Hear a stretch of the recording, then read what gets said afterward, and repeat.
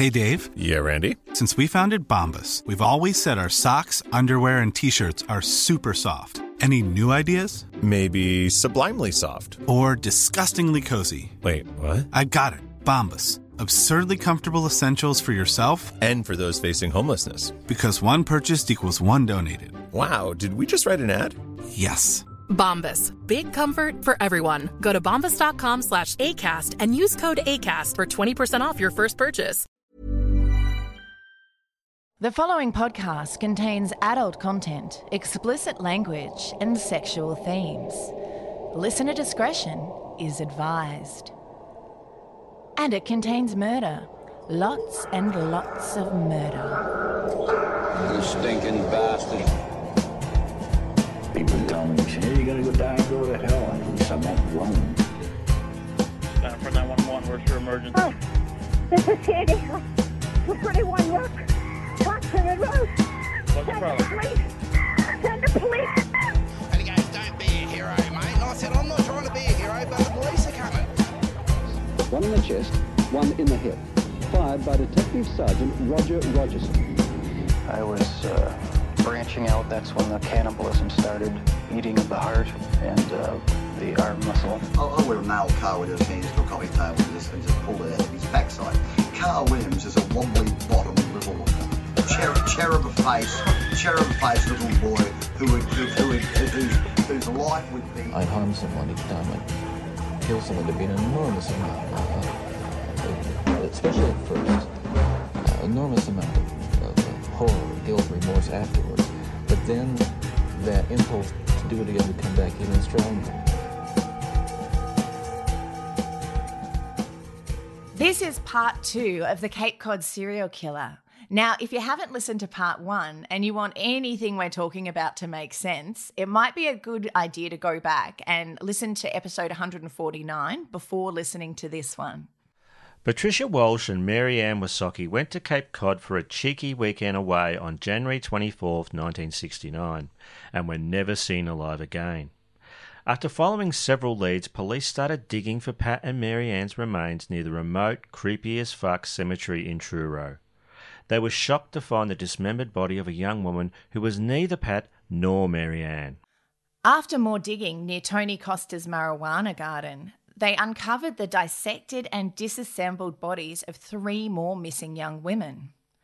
All the murdered young women were last seen with 24-year-old carpenter, ladies' man, and massive drug pig Tony Costa. Oh, we should add a bit of a trigger warning here. This episode does contain very graphic descriptions of dismemberment. Woo! Hi, I'm Barney Black. And I'm Tara Saraban. And this is Bloody Murder. We're a comedy true crime podcast focusing on some of the lesser-known crime stories from Australia. And indeed around the globe. As a comedy true crime podcast, we use humour to lighten up horrifying stories, but never at the expense of the victims or their loved ones. If you think comedy has no business being associated with tragedy, then Bloody Murder may not be the podcast for you. Just like a lot of multi-host podcasts, we're in social isolation, and so we have to record remotely. Apologies if we sound a bit different. Yeah, it's a little harder to bounce off each other without being in the same room. You kind of need the sights, sounds and smells of your co-host. Oh, I can assure you that I don't miss the smells. I do miss recording together, though. Yeah, me too. It's fun. It is fun. Where's Barney? You're just a guy on a Skype screen now. I'm just a handsome man on a screen on your computer. That's right. Yeah, that's right. Now, before we commence our sordid tales, we'd like to remind you that this episode is brought to you by our wonderful and generous patrons. We've had a few new ones join our new fancy Patreon program, which we will thank individually after our story. If you'd like to become a patron, go to our website for details. That's bloodymurderpodcast.com. As a patron, you have access to loads of other episodes, including our shit sandwich Hold the Bread first season and ad-free versions of all our regular episodes, which you get earlier as well. That's true. You also get exclusive patron-only monthly episodes where we take a more casual approach and really let our freak flags fly. Levels above $5 receive stickers and handmade Barney badges. And of course, you're automatically entered into the draw for our monthly giveaways. All right, Tara, Let's get murdery. Oh, Barney, you don't have to get murdery if you stay murdery. In part 1, we discussed the disappearance of 23-year-old elementary school teacher Pat Walsh and her friend, college student Marianne Wysocki. We talked about the frustration that their loved ones felt when the police initially theorised they'd just gone off travelling on some kind of adventure and would come back when they felt like it, like a lot of young people were doing in 1969.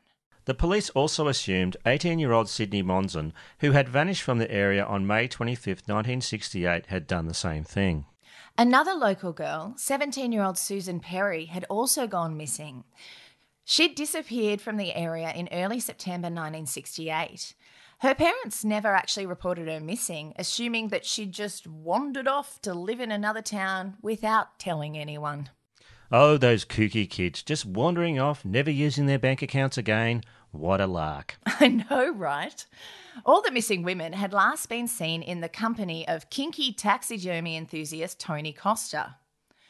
When asked about Susan's whereabouts, Tony had told her friends she'd gone to Mexico. Now, we know that Tony Costa had form, because back in November 1961, 16-year-old Tony tried to kidnap his 14-year-old neighbour, but luckily he was caught while dragging her down the stairs of her apartment building. Tony was convicted of burglary and assault. He only received a 1-year suspended sentence, because he was a good boy who was good at maths. Thanks, justice system. Tony liked to eat the green bananas. If there was grass on the green, he figured it was open for play. He married a 14-year-old girl named Avis that he'd started dating when she was 13. Tony was the king of the kids and would invite girls to Truro to see his secret weed patch. Hey, baby!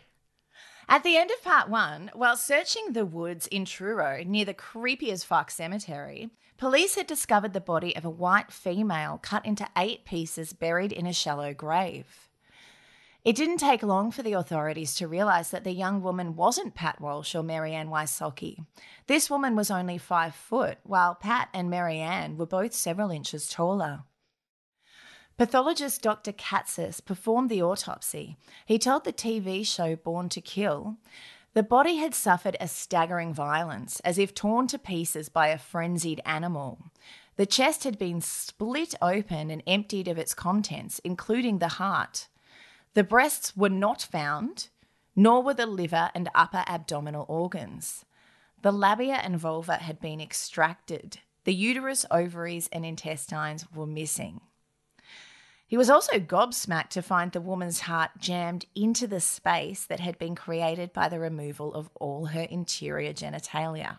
Sounds like the person who murdered her might have had mad taxidermy skills and a love of Hieronymus Bosch. And a horrifyingly violent streak. There were deep gashes to her arms, legs and torso. Her cause of death was ruled to be multiple stab wounds to the abdomen. Dr. Katzis couldn't quite nail the TOD, but believed the woman had been dead for between 6 months and 2 years. Her hands were clenched into fists and she was wearing a 14-karat gold wedding ring with 5 diamond chips and the initials LB engraved on it. Due to the distinct wedding band, which had belonged to her mother, the body was eventually identified as being 17-year-old Susan Perry. It took a while though, as there was no missing persons report lodged after Susan disappeared. I wonder if "I killed her" is what Tony meant when he told Susan's friends that she had gone to Mexico. 2 days after Susan Perry's body was found, police discovered Pat Walsh's light blue VW in a lot in Burlington, Vermont. The parking space had been rented by Tony Costa. It had not been painted an exotic colour, as Tony had earlier inquired about. No persimmon for Tony. No. Even though evidence was mounting against him, narcissistic Tony came back to town to proclaim his innocence. He shot up speed to give him energy before talking to the police, which might go some way to explaining his erratic stories, all of which are outlined in the book In His Garden by Leo D'Amour. Yeah, he told police several different inconsistent and conflicting stories about Pat and Marianne. He also denied any knowledge of the, at this point, unidentified body found near Truro Cemetery. And he told them some outlandish porky pies about how he came to be in possession of Pat's light blue VW. Speeding off his tits, wriggling around in his seat, the police thought he was on the verge of confessing, but he didn't. In one version, Tony told police Mary Ann and Pat had gone to Montreal as one of them needed an abortion, and the girls had just given him the car. Then he told them that both girls needed abortions and claimed to have bought the VW for $900 to help them raise the money. In this iteration, he said he had to pick up the VW from Burlington, Vermont, and the girls were also looking to buy fake IDs. Next, he claimed Pat was going to use the car for one more week, after which she would leave it out of town in the Truro woods for him. Investigators wondered why she would apparently drive all the way out to Truro to leave the car for him and how the young women would have gone on from there. Also, buying a 1968 VW for $900 was very, very cheap, even in 1969. Investigators asked Tony why the girls didn't just sell it through a dealer for more money. Instead of answering this question, Tony just changed his story again. By this point, the police firmly believed he was involved in Pat and Mary Ann's disappearance. Tony now claimed he'd known Pat and Mary Ann for several months. He told the police the girls are all mixed up in drugs. They're heavy users of heroin and hashish. I sold them $700 of heroin last August. Then later, Tony said that he hadn't met the girls until the day they checked into the guest house in Provincetown. His far-fetched, tangled web of horseshit was all over the place. How can you get a tangled web of horseshit? Well, you obviously haven't seen my grandma's ranch, have you, Barney? No, and I don't want to. Anyway, he produced a handwritten bill of sale for the car, apparently signed by Pat. His story was that he had written it and Pat had signed it. When detectives pointed out that the writing on the bill of sale and Pat's signature were the same handwriting, Tony spun it around and said Pat wrote it herself and then signed it. The handwritten bill of sale was sent to the FBI, along with examples of Pat and Tony's handwriting. The FBI found that Tony had written it himself and also forged Pat's signature. That was a lot to go through just to find out the obvious truth. It really was. Because the police weren't teenage girls and didn't just buy everything he said, Tony changed his tune again. He said he'd been lying to protect Pat and Mary Ann, and he'd actually sold them $750 of hashish last August, but they didn't cough up the cash, so when they came back to town, he took Pat's car and gave them $300. Which doesn't add up either. I thought he was good at math. I know. Maybe he's only good at maths when he's not speeding off his tits. Yeah. Yeah, remember, not a sense. performance-enhancing drug for Tony. When asked how Pat's sweater and Mary Ann's hairdryer came to be in his room at the guest house, Tony said that they were there when he rented it, which wasn't possible because he rented the room well before the girls visited the area. We'll be back with more of the Cape Cod serial killer after this. Hey, Barney Two Cakes, what time is it? It's True Crime Nerd Time. Woo! Hooray! True Crime Nerd Time. True Crime Nerd Time.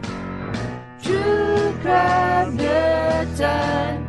I love True Crime. True Crime Nerd Time is an opportunity for you, our listeners, to give us your recommendations for anything true crime related. It can be a book, movie, TV series, graphic novel, song, or just about anything that has scratched your true crime itch. Are you itchy, Tara? You can record your voice. Just do it on your phone. We'll play it, or write it, and we'll read it out. And we have yet another one here from our staff writer, Tracy Stewart. She's an all-star. She really is. Not in a terrible Shrek song way, but in the best possible way. If you like that song, yeah, not in a Smash Mouth way. But if you hate it like Barney clearly does, then we don't mean in that way. My kids used to sing it all the time. It used to drive me crazy. Did you prefer it when they sang Kesha at you? Wake up in the morning feeling like P. Diddy. Yeah, I like that one. Oh, okay, cool. I thought you would have been singing that too because it was in that Diary of a Wimpy Kid. That's right. Anyway, Tracy writes, "Hello, my dear Barney and Tara. Here's a True Crime Nerd Time for you. And again, I'm sorry I'm not recording this, but I hate the sound of my own voice. I'd much rather hear Barney's." Yeah, Barney feels the same way. All right, then you'll get the best Barney voice possible. Hey, baby. Hey, baby, it's the best Barney voice possible. She writes, remember the book and movie The Perfect Storm? I do. I'm obsessed with big waves, so I do. Oh, yeah, big waves. Oh, cool. Can't get enough. Everybody dies in the end. Sorry, spoiler alert. Yeah, I never actually watched it all the way through. All right, they all drown. Spoiler alert. Thanks, Barney. I actually don't give a shit. I mean, about hearing about it. Obviously, it's bad that they died. Well, they're fictional characters. They're not real. Oh, I thought that it was... No, I think it's based on a true story, dude. Oh, is it? Yeah. About George Clooney and Mark Wahlberg? Well, no. I mean, that would be a documentary then. They're playing characters based on real people, I think. Explain more. Wouldn't that just be boring? It's boring already. I don't understand how movies work. I don't understand how those little people get in my TV. I remember wondering about that when I was a kid. Remember the book and movie The Perfect Storm? The author of that book, Sebastian Junger, also wrote A Death in Belmont, which is the complicated and creepy and sad and scary story of a murder that took place not far from the home where he grew up. The death of a middle-aged woman in the Boston suburb in 1963. A black man was pretty quickly arrested for it, but Junger recalls his parents talking about the case, outraged that this man was probably being set up just because of his race. Especially since the murder happened right at the time the Boston Strangler was active, and the victim fit his profile, and the murder fit his MO, but there was also evidence against a man who was arrested. It wasn't an arrest based solely on racism, just mostly. So was he innocent or not? And in the end, was Albert DeSalvo really the Boston Strangler? The other main thread of the story is the personal connection Junger's family had with DeSalvo, which is chilling. Junger's life may have been very different if things had aligned just a little differently. There's the idea out there that we all have had contact with a murder at some point in our lives and probably never know it. Junger had to live with knowing it for decades. The book is thorough and well written, and the author's personal connection adds an intensity to the story. It traces the story of Roy Smith, the man who was arrested for the death in Belmont, of Albert DeSalvo, and of Junger's own family and how they intersect. It was really, really good. Love, Tracy. Well, thanks, Tracy. Thank you. Keep them coming. Keep them coming, Tracy. They're good. Yeah, seriously. We definitely love Tracy. It's not just, we're not just saying it, like we fucking mean it. Oh, yeah. That book is A Death in Belmont by Sebastian Junger, the details of which will be in the show notes. Now, if you'd like to be like Tracy, and as awesome as cool as Tracy, and you'd like to submit a True Crime Nerd Time, visit our website, bloodymurderpodcast.com, for instructions on how to contribute.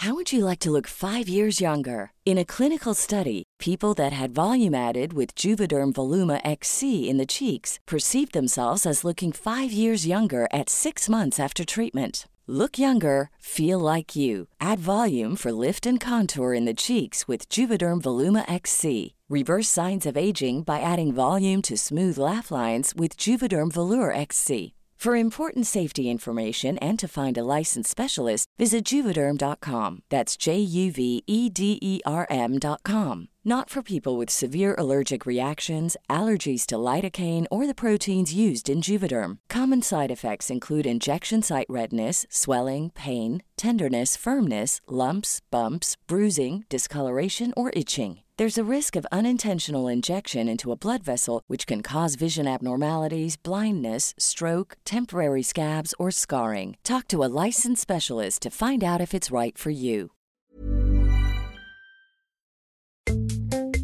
Hi, I'm Cambo, the host of True Crime Island podcast and now YouTube channel. Do you get angry when you listen to true crime? Well, so do I. So grab a beer and pull up a deck chair and tune in to True Crime Island and maintain the rage with me as I say what you're thinking.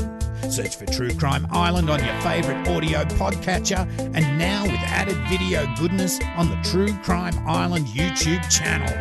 Boom fakalanga. And now for the finale of the Cape Cod serial killer. For Tony's next version of the story, he said again that both Pat and Marianne were pregnant, but this time they needed to go to California for an abortion. In this version of the truth, they didn't organise to leave the car in Truro for him, but he just went there randomly and found it. Oh, and the keys happened to be under the front wheel.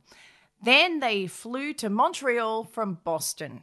Yeah, and a Paisley dolphin ate my homework. A pregnant Paisley dolphin that went to Ottawa with 4 pregnant friends to get 5 abortions. Come on. Yeah, that's plausible. I guess so.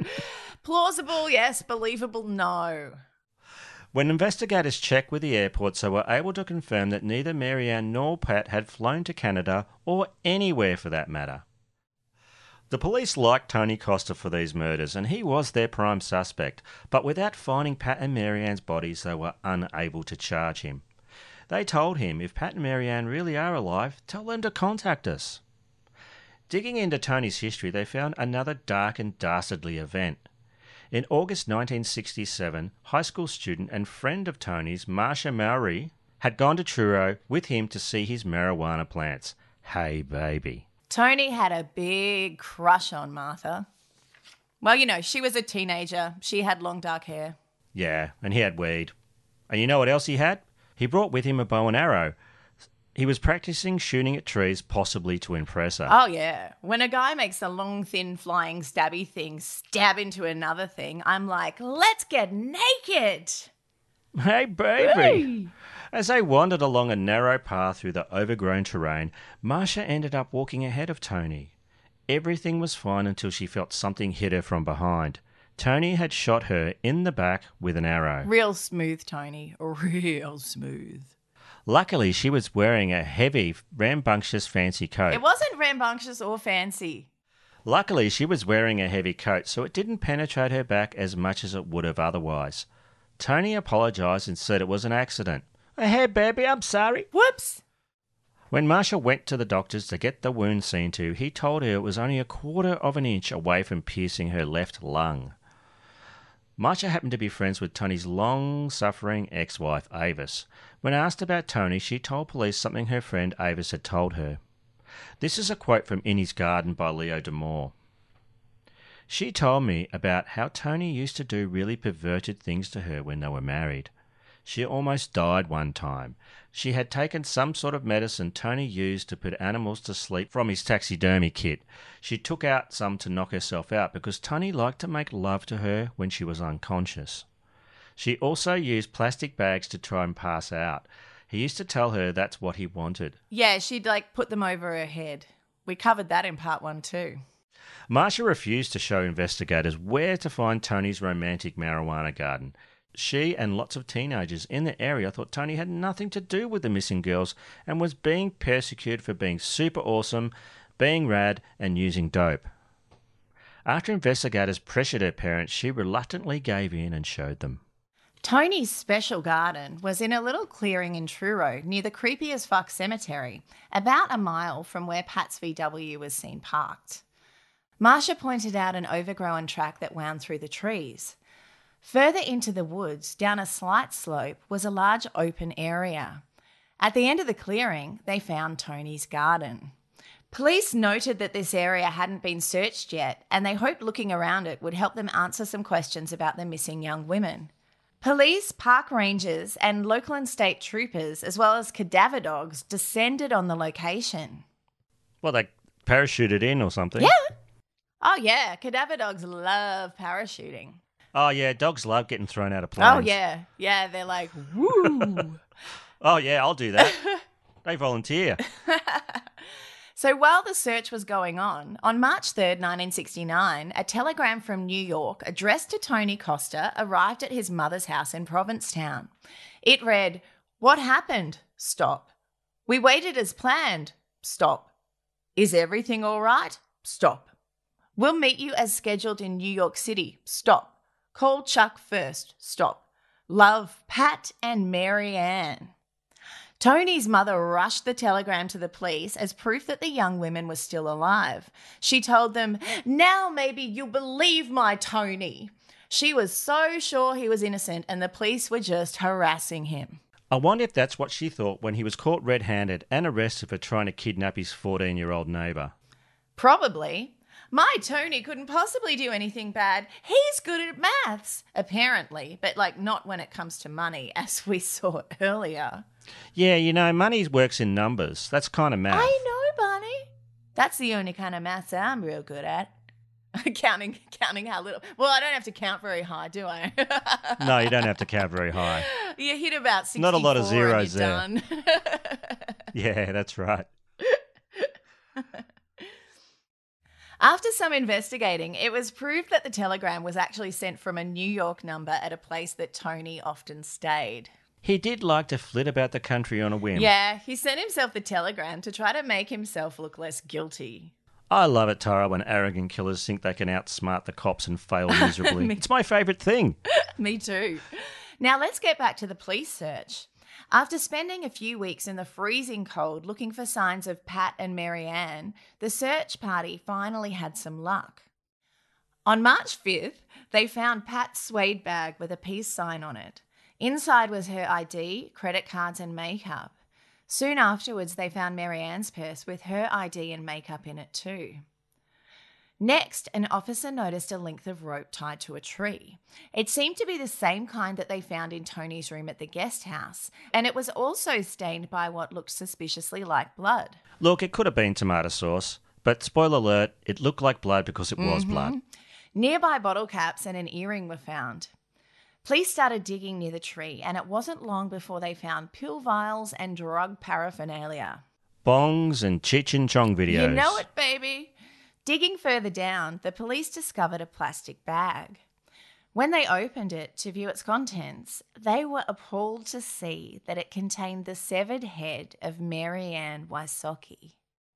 The makeshift shallow grave also held other pieces of Marianne's body, but not all of her was there. Nearby, another shallow grave was unearthed. As police carefully dug down into it, a pungent odour permeated the air. Here, police discovered Pat Walsh's body, which had been cut in half. The grave also contained the rest of Marianne. Their bodies were well preserved from the cold, but still the odour coming from the grave was intense. After digging some more, the police realised this was because under Pat and Marianne's bodies was yet another body which was blackened by decay and badly deteriorated. It was later identified as the remains of 18-year-old Sydney Monson.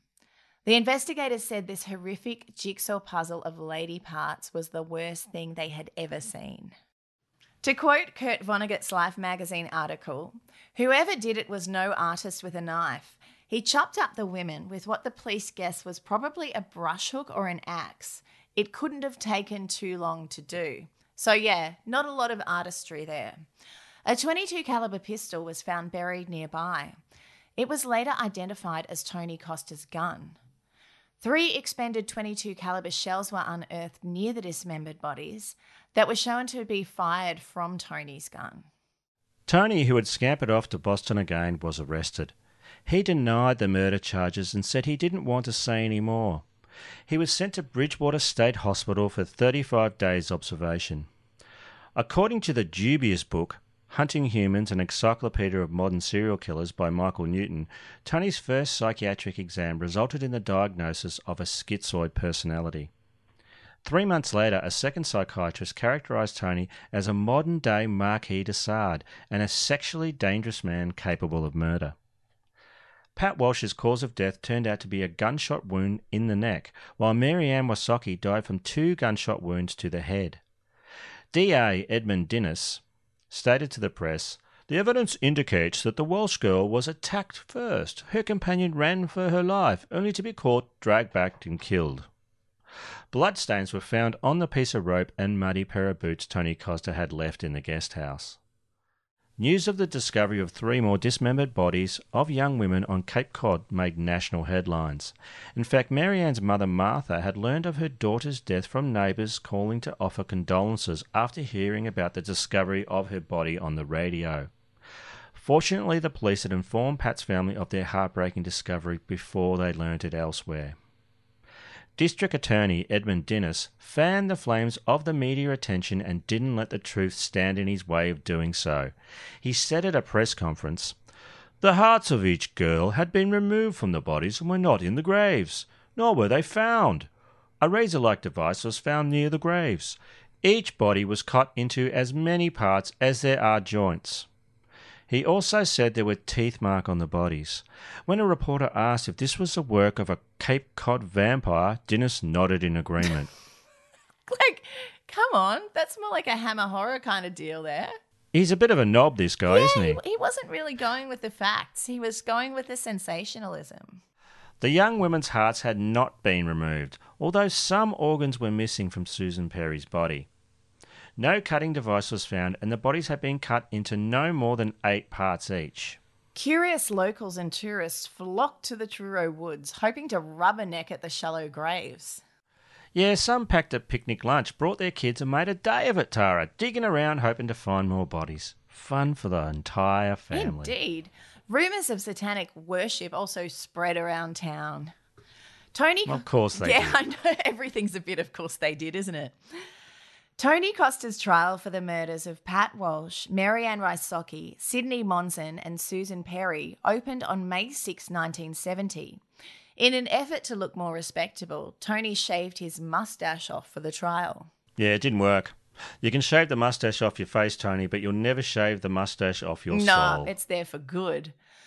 A lot of the local teenagers were still adamant that Tony didn't commit the murders. They claimed he was being framed by the drug dealers he narked on to get his jail sentence for failure to pay child support lightened. Framed as a serial killer for narking on drug dealers. Yeah, it's a pretty complicated bullshit theory, isn't it? Yeah, you'd think a Colombian necktie would make more sense. It would be faster too. Evidence was presented at the trial that from 1965 to 1970, Tony was off his chops on drugs, including amphetamines, barbiturates, LSD, methadone, hashish, Nembutal, and marijuana. The bizarre nature of the killings was also offered as evidence of insanity. There were conflicting theories presented on whether Tony's drug use altered his mental capacity to an extent that meant he wasn't responsible for the murders. 4 psychiatrists testified. 2 of them diagnosed Tony as a borderline schizophrenic whose drug use had negatively altered his mental capacity. The other 2 stated that they didn't think Tony was suffering from anything besides a personality disorder and was culpable for the murders. Yeah, he knew it was wrong. Oh my God, he definitely did. Did he do it in front of a cop? No, he didn't. He went to great lengths to try and, hide his tracks. To cover it up. Yeah, I mean, come on. Testimony of a pathologist went into gruesome details about the dismemberment of the young women's bodies. Pat Walsh's body had been cut in half at the abdomen, and the body of Marianne Wysocki was cut into 5 pieces. Despite what Tony had told police, neither of them were pregnant at the time of their murders. After death, both had been sexually assaulted. Ugh, which ties in with Tony's kink for sex with unresponsive girls. The skin of Pat and Marianne's torsos had been peeled off their chests, like they were wearing a sweater made of skin tied about their shoulders. Prosecutor Armand Fernandez told Born to Kill, when they're put on a white slab in the mortuary and their bodies are cleaned and you look at their faces, you can see the horror in their faces. You can see the scream as they're caught just before death, and you don't forget things like that. Despite his legal counsel strongly advising him not to do so, Tony insisted on taking the stand. Oh, yeah. These arrogant assholes always do. He seemed to be under the impression that he could charm the jury into believing he was innocent. While on the stand, lapping up the attention, Tony gave a rather rational lecture on the evil of drugs, which only served to prove he was in fact sane enough to know what he was doing. Yeah, he totally torpedoed his own insanity defence with that. Suck it, Tony. Journalist Francis Broadhurst told Born to Kill that although Tony's defence team didn't want the photos of the young women's dismembered bodies shown in court, he was eager to look at the photographs and see his own handiwork. It was part of the coldness and soullessness of this man that he could revel in reliving the experience. Tony Costa was found guilty of all 4 murders. On May 29th, the judge sentenced Tony to spend the rest of his life at Walpole Prison. 4 years later, Tony Costa hanged himself in his cell. He was 29 years old. He is said to be buried in an unmarked grave. Longtime Truro resident Elizabeth Groom told the Cape Cod Times Tony's death did nothing to quieten down the conspiracy theories, saying everyone still says he had a little help.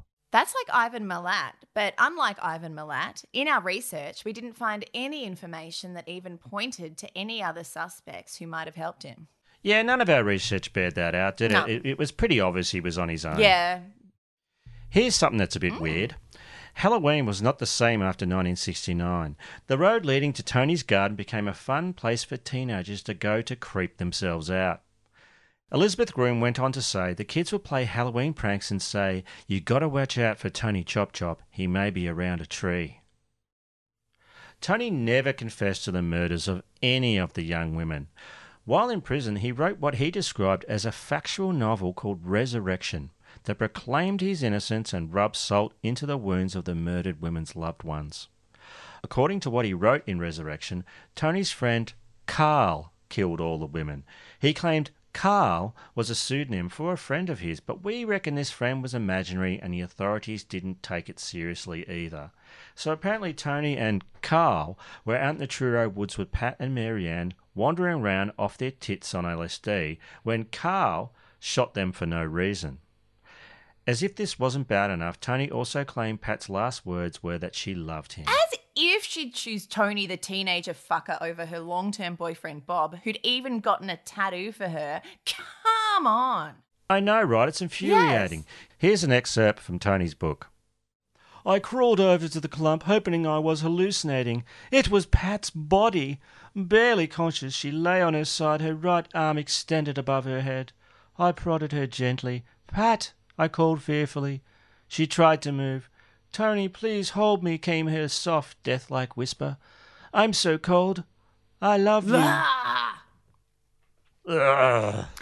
My ears are so full of bullshit after hearing that. I'm going to have to use a fire hose to clean them out. Ugh. I feel like it got in my mouth, you know. Tony also claimed in his book that Susan Perry and Sydney Monson died of drug overdoses, one in the woods and the other in Carl's apartment. Then Carl dismembered their bodies and buried them in the woods for reasons. Although only convicted of 4 murders, it's believed Tony may have murdered several other girls. In June 1966, he brought home 2 young hippie chicks, Bonnie Williams and Diane Fedoroff, and said that he'd be driving them to Pennsylvania, then going on a loan to California. Later, Tony told police he actually drove the girls to Hayward, California, but they were never seen again. Bonnie and Diane are now believed to be his first known victims. In early 1968, Tony moved to San Francisco for a while. Here he got himself a girlfriend named Barbara Spaulding. Barbara left her child with relatives and vanished on the same day that Tony left town. Although police initially wrote off Christine Gallant's drug overdose death in New York as a suicide, they reopened her case after Tony was charged with murder. But unfortunately, nothing was proven. So yeah, rot in your unmarked grave, Tony. Whoa, what a story, and what a despicable man. Yeah, I'm not a fan. Not a fan at all. Yeah, what did you call it? A tangled web of horse shit? That's it. That's what I said. Like your grandma's ranch. That's what I said. Just like that. I have but one question. Yeah? What is Aussie As? Aussie As are tales of criminal stupidity and bloody legends with a quintessentially Australian flavour. Would you like to hear one? Yes, I would. All right. I think you'll like this one. A diabolical serial home invader who broke into houses, fucked up people's property and ate cat food in a Tasmanian town has finally been caught. Resident Bev McGee first fell victim to the brazen thief's insistence at making themselves at home in her house about a year ago, when they made their way into the back entrance of her place and had themselves a little nap on her settee. Bev told the ABC, "Oh, we got up the next morning and there's cushions and rugs strewn everywhere and filthy, dirty marks on the cushions and hair everywhere. I thought, what on earth has been here?" Muddy footprints left at the scene gave Bev a clue as to who she was dealing with. Although Bev's property was protected by large iron gates, it didn't deter the intruder at all. She said, "Oh, he then started to come in our front gate. He dug where it was soft and just dug under the gate and crawled through under it. She said he pulled plants out of her garden and made himself a cozy little place to sleep under a large rock. While gas-bagging to the neighbours, Bev found out that she wasn't the only one who had this problem. He'd been going in all over town, and he'd also walked over some semi-dry paint at a nearby property, leaving his big footprints there too. So are you starting to wonder if I'm talking about a person right now, Barney? I'm hoping you're talking about a cigar-smoking orangutan who rides a unicycle. Yeah, nah, I'm talking about a wombat. Bev named him Mr. Bat, and he makes Goldilocks look bloody polite in comparison. For our overseas listeners, wombats are short, chubby, furry little fuckers, much like Tara, who have long claws and usually live in the bush. Did you know that when wombats poo, it comes out in little cubes? Yes, I did know that. It's actually one of my top 5 favourite facts. It's so they don't roll down hills. I don't understand how their poo rolling down a hill would be a problem. And you were unable to explain It's it to important, me earlier. all You right? want to give it another shot? It's important. It's important that poo doesn't roll down hills. Why? I'd look it up. You look it up and then you get back to me, okay? I don't know why. I know you don't know. We've been over this, Barney. You still don't know, do you? Didn't spend our lunch break looking it up, did you? No. No, I did not. I spent my lunch break eating lunch. Like a sucker and a chump. Yeah. Northern Midlands councillor Matthew Brooks told ABC Radio, my wife didn't believe me when I said we might have a rogue wombat running around the neighbourhood. You get some weird and wonderful problems to solve when you're on the council. Matty went on to deliver this quote, which my immature ass finds hilarious. He said, it's been going through people's cat and dog flaps. Residents have said they've been asleep and have heard rustling noises, and they've been greeted by a wombat coming up their passage. If you find a wombat coming up your passage, that means 6 more months of summer. It does mean that in Australia. Now, Maddie noted that the wombat was living in council pipes during the day and visiting residents' yards at night. Matty's yard was also a favourite place for Mr. Bat. He said, it didn't bother me at all. We just didn't want him to get run over. That was the main concern of all the residents at Longford. With the safety of Mr. Bat in jeopardy, Tasmanian Parks and Wildlife Service caught his chunky little butt and sent him off to live in picturesque Cradle Mountain. Let's just... lovely. I know, don't you think? Let's just hope Mr. Bat is happy there, digging holes, shitting out cubes, and trying to make sweet wombatty love to all of the lady wombats. Oh, that'd be nice. That was a good ending. Yeah. I like that one. That's my favourite. Do another one. I'm afraid I can't just summon them. I don't have another one right now, but I'll give you another one next week, okay? All right. This brings us to the end of the episode.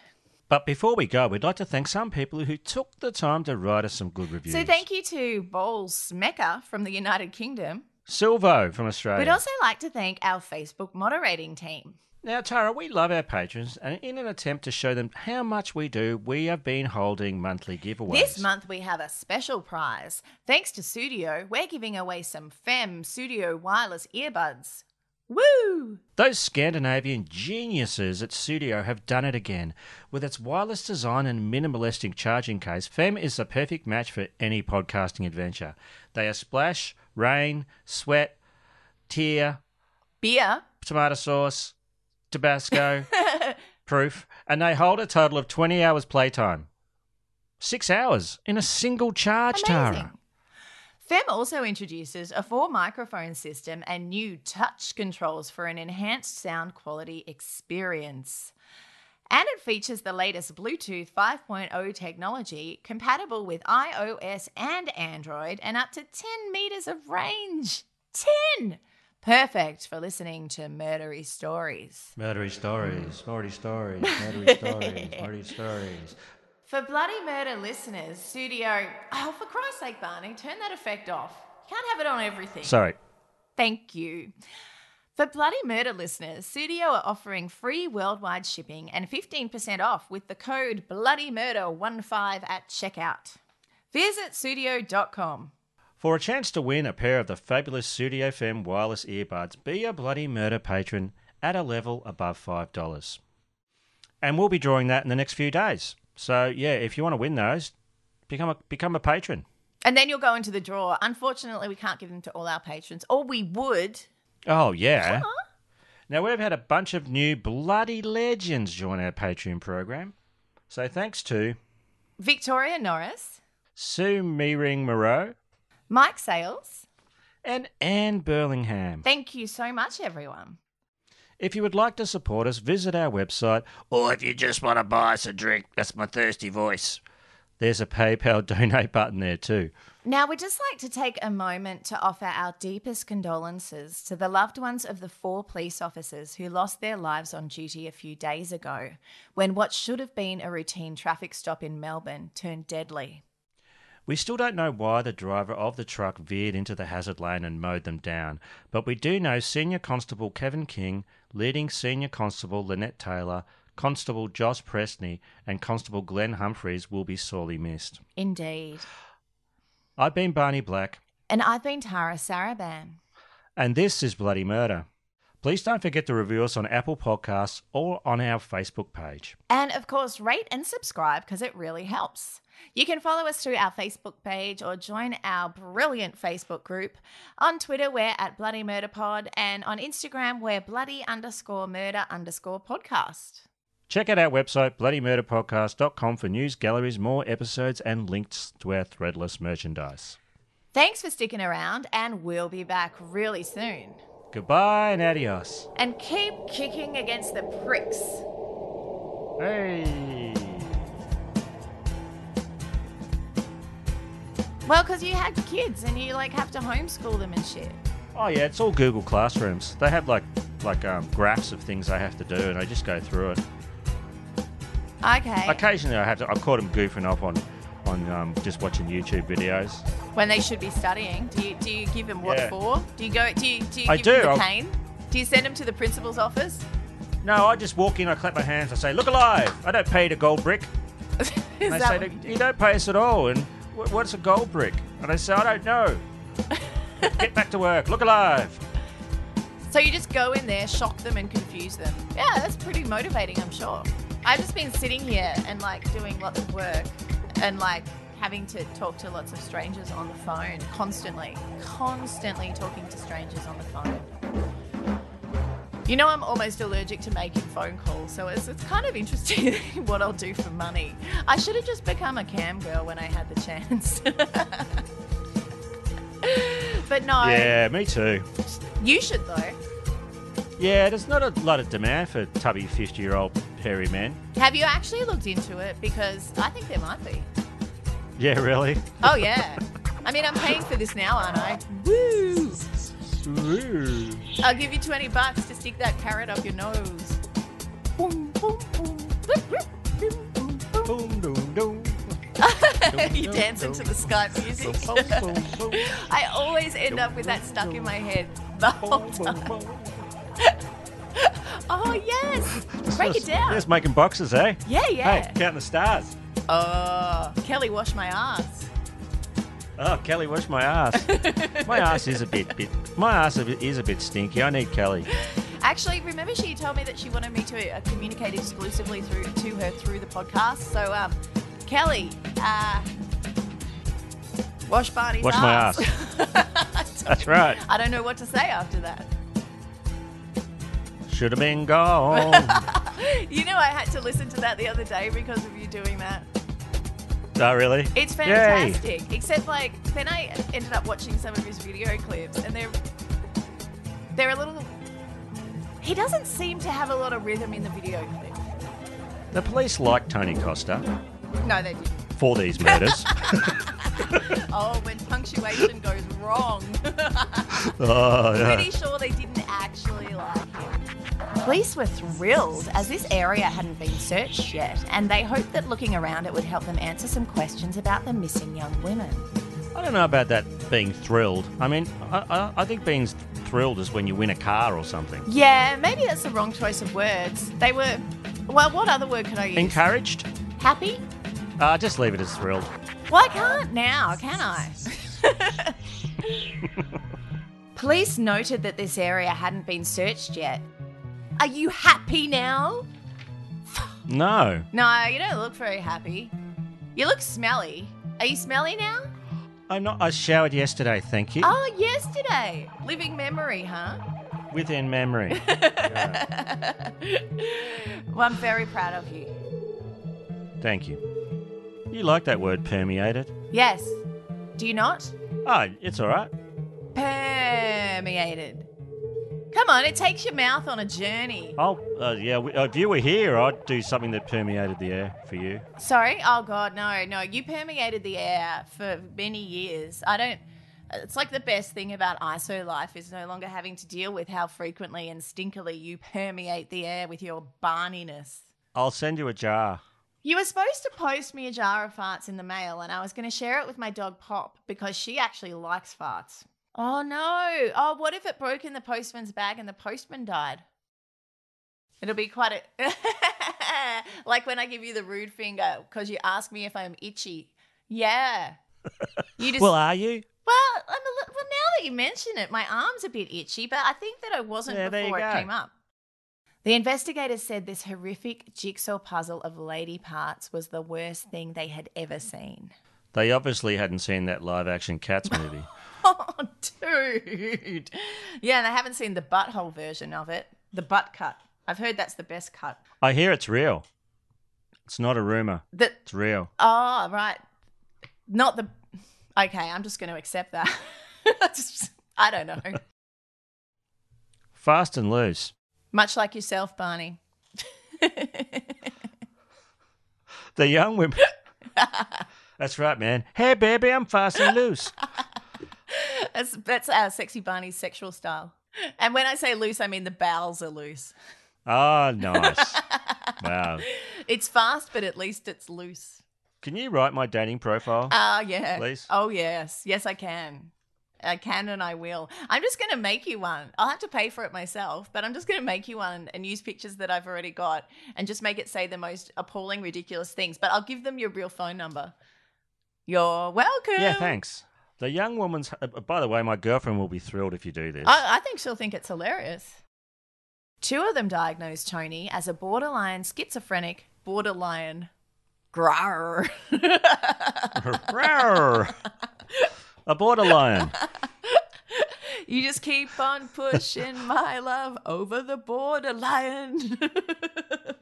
Rah. Are you just randomly giving me the rude finger while I'm reading? Thank you. I like how proud of yourself you looked when you nodded then. You're like, yeah, I am. That's exactly what I'm doing. Thanks for noticing. That's what I was doing. Here's an excerpt from Tony's book. Here's an expert. Here's an expert. Here's a... My brain's just shutting down on me. Okay, excerpt. I'm not mad, Barney. I'm just disappointed. You sound like a fucking wanker. Come on, it can't be that hard. You know, I've heard that from a lot of people. That doesn't hurt me anymore. What? I'm not mad at you. I'm disappointed. I've heard that from so many people in my life. Do that in my father's voice. No, say something nice in my father's voice. No. I think we should stop right there. You got to pay me like I'm actually a psychologist if you're going to treat me like one.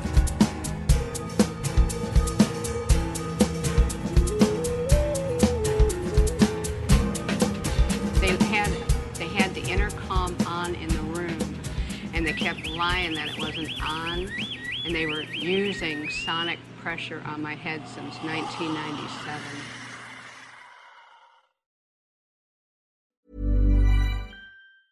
Planning for your next trip? Elevate your travel style with Quince. Quince has all the jet-setting essentials you'll want for your next getaway, like European linen, premium luggage options, buttery soft Italian leather bags, and so much more. And is all priced at 50 to 80% less than similar brands. Plus, Quince only works with factories that use safe and ethical manufacturing practices. Pack your bags with high-quality essentials you'll be wearing for vacations to come with Quince. Go to quince.com/pack for free shipping and 365-day returns.